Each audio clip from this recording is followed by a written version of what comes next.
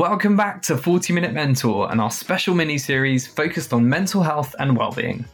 Before today's episode, I wanted to flag that the featured snippets in today's episode discuss suicide and suicidal thoughts. If you or anyone you know is affected by this topic, or any others discussed in this episode, please make sure you reach out to somebody to get help and support.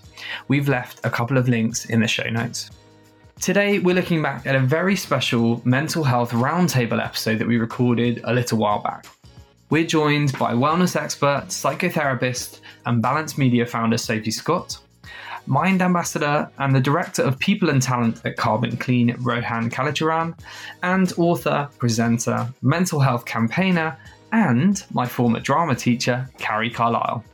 In today's snippet, Sophie, Rohan and Carrie discuss methods on how we can all open up more about our mental health, and they share their own experiences, including Carrie and her husband Clark's journey through depression and suicide attempts. It's a touching and thought-provoking story that we can all learn a lot from. I hope you find it as powerful and inspiring as I did. I think one of the things that gets overlooked in this whole debate is sometimes, a partner, whether it's a husband or a wife, when, their other half is suffering, and sometimes that gets a little bit overlooked and that can have a knock on their own mental health. So it would just be great to hear your kind of perspective on that. And what advice would you have for anyone that's listening whose other half or some close member of the family might be suffering at the moment? Right, get comfortable. It's going to take a while. There are so many obstacles that we put in the path of getting help, and silence is the oxygen that suicide needs. It thrives on it. So the more insular that we become and the more we don't talk, the more illogical and irrational and more warped our belief system gets, until a person will get to the point where they think that the best thing for everyone is that they aren't here anymore. Absolute belief, complete what they think is logic, because the mind doesn't know when it's ill. If you break your leg, your body will know because it will receive signals saying, I'm in pain, I need to get help. But if the mind is regulating itself, we're in an awful lot of trouble. And I didn't know that. So Clark tried to kill himself when I was 6.5 months pregnant, and I woke up to an email, because this is the 21st century. I woke up to a suicide note from him. I thought he was on his way home from commentating. That was my introduction to mental health and suicide awareness. Genuinely, that's how it starts. It was an email at 7 a.m. with the line, the tagline, whatever, I'm sorry. And it still feels surreal and odd. Yeah. And painful to talk about that. It hurts because he tried to leave me forever. This is a guy that used to miss me when I went to the loo. This is the guy that I sat down for dinner with, and 5 minutes into our first date said, we are getting married and having babies. He was so sure about me. He was so positive about me. And I never saw it coming. I was blindsided by it. It gets slightly complicated, of course, and the reason that Clark was saved was because people noticed that he was in a park by himself, because he used to play football, because it was on the news, because, thousands of people luckily looked for him. So you can't have it both ways. You can't say, I don't want journalists coming and knocking on my door, but also thank you, social media, because you found him. You don't get that. And I can't tell you how saturated in regret you are when you receive a note from someone telling you that they have to die now. It's like this visceral saturation in regret, and you would do anything to turn back time. It was a fact to me that Clark was dead. He was dead. I didn't see it coming. I was going to give birth by myself, and I was never going to see him again. It's really hard to say those sentences, and there's nothing I could have done about it, because if he'd told me at that stage, knowing what we know, a tiny bit of knowledge was a very dangerous thing. If he'd told me, I would have reacted really badly. So I think we need to give ourselves a break a bit there, because if Clark had sat down and said, I love you, and it's been 6 months since we got married and we have a baby on the way, but I don't want to be here anymore, I would not have taken that well. If he told me now, I would understand, because experience, like Sophie says, experience gives you confidence.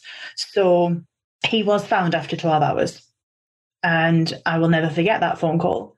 But the only reason that he was found and he is safe is because the gentleman that stopped him in the park had lost their best friend to suicide 5 days before.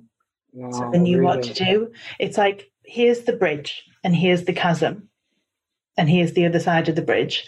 And most people have to experience it, unfortunately, to know what to do in retrospect. Clark was taken to hospital, and his biggest fear on his 5th attempt, his biggest fear was that he'd have to go through all of this all over again. Oh, it's my 5th attempt. Oh, I'm going to get hospitalized. Oh, I still don't know how to do this. No wonder we are a nation in trouble when a little bit of knowledge is a very dangerous thing. So the worst thing that happened was he was in psychiatric hospital for 3.5 weeks. That morning, my life was normal. That night, I was being told, you can't leave your husband's shoelaces with him because he will use them to try and hang himself. That was my new normal. But here's the point. It was all right. I didn't care. It didn't make a difference to me that he is this man that, a lot of people do admire because he does work hard and he is very smart and he is very kind. It didn't make a difference to me that he was in a place where he was allowed to only eat with a spoon in case he damaged himself with it. I think we know it's difficult enough to talk about mental health when you know what's making you feel that way, but it's probably even more difficult to notice the signs in the first place. So, Sophie, how do you spot those signs, and how can others become more aware of them in themselves or when keeping an eye out for their loved ones? Fundamentally, if you notice that either in yourself or in somebody that you know, that there is a change in behavior, a change of mood, a change of sort of emotions, those are the things to look out for. So like I said, it will present differently. For example, someone with depression might really struggle to wake up in the morning. They might kind of withdraw from other people. They might have poor hygiene, or even showering feels like a real effort, kind of have a loss of confidence, low self-esteem. Whereas in anxiety, it would present differently. So it would be a sort of, someone's quite irritable, they might be more short-tempered than usual, they might be unable to kind of focus on their work and feeling like they've got so much on their plate and yet they can't really get anything done. They might have sort of tight muscles and panic attacks.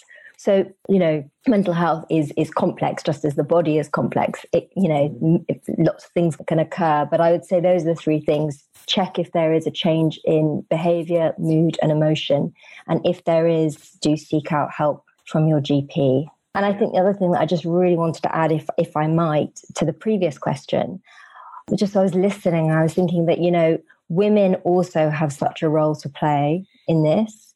And I'm sure Carrie's got tons to say on this as well. But, for so long, there's been this idea that men have to be strong for us, but that's outdated now, right? And so we also need to talk about the fact that, we want partners, sons, fathers who dare to be vulnerable and who speak out. And I think that's really important to say that. I just wanted to add that in, sorry. It's all right to have a crap day, okay? Having a crap day doesn't mean that you have to be anxious about a mental well-being problem. It doesn't mean that the world's going to cave in. We all have crap days. But actually what you need to be really honest with yourself is if there's a repeat pattern of feelings, of negativity spiraling in, that's when you need to be able to step back, assess, and actually say, what's going on here? What a powerful conversation that was. I really appreciated Sophie, Rohan and Carrie's honesty throughout, and I'd highly recommend tuning into the full episode as they share some incredible advice and raw testimonies from their own experiences. We've left a link to the full episode in the show notes. And again, if you or anybody you know is affected by any topics touched on in today's episode, please do consider reaching out to somebody you feel comfortable opening up to. I know from personal experience how hard it can be to open up about mental health, but how beneficial talking can be. That's everything from me today. I really hope you're enjoying this series so far and getting a lot out of it. And I really hope to see you tomorrow for our next episode with James Routledge, the founder of Sanctus.